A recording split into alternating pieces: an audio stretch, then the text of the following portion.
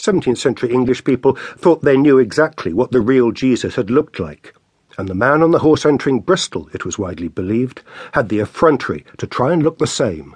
This wretch, being somewhat fitted for it by bodily shape, the colour of his hair, and some other advantages of nature, endeavours artificially to compose himself as much as he can to this description, parting the hair of his head, cutting his beard forked, assuming an affected gravity.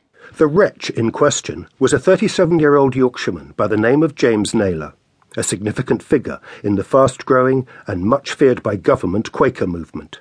And, along with his companions, he'd just been released from Exeter jail.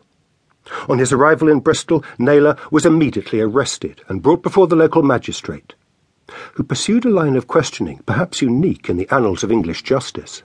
"Art thou the only Son of God?" "I am the Son of God, but I have many brethren." "Have any called thee by the name of Jesus?" "Not as unto the visible, but as Jesus the Christ that is in me." "Thy mother, is she or no a virgin?" "Nay." "Art thou the unspotted Lamb of God, that taketh away the sins of the world?" "Were I not a lamb, wolves would not seek to devour me." "Art thou not guilty of horrid blasphemy by thy own words?" "Who made thee a judge over them?" This was all too much for the protectors of law and order in Bristol.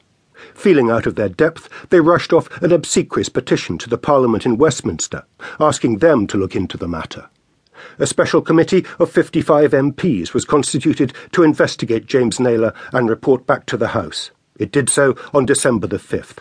And its most important conclusion was that he assumed the gesture, words, names, and attributes of our Saviour Christ. The packed House was obviously stunned. First to speak was Major General Skippon, one of the hard men of Cromwell's army. "I do not marvel at this silence. Every man is astonished to hear this report.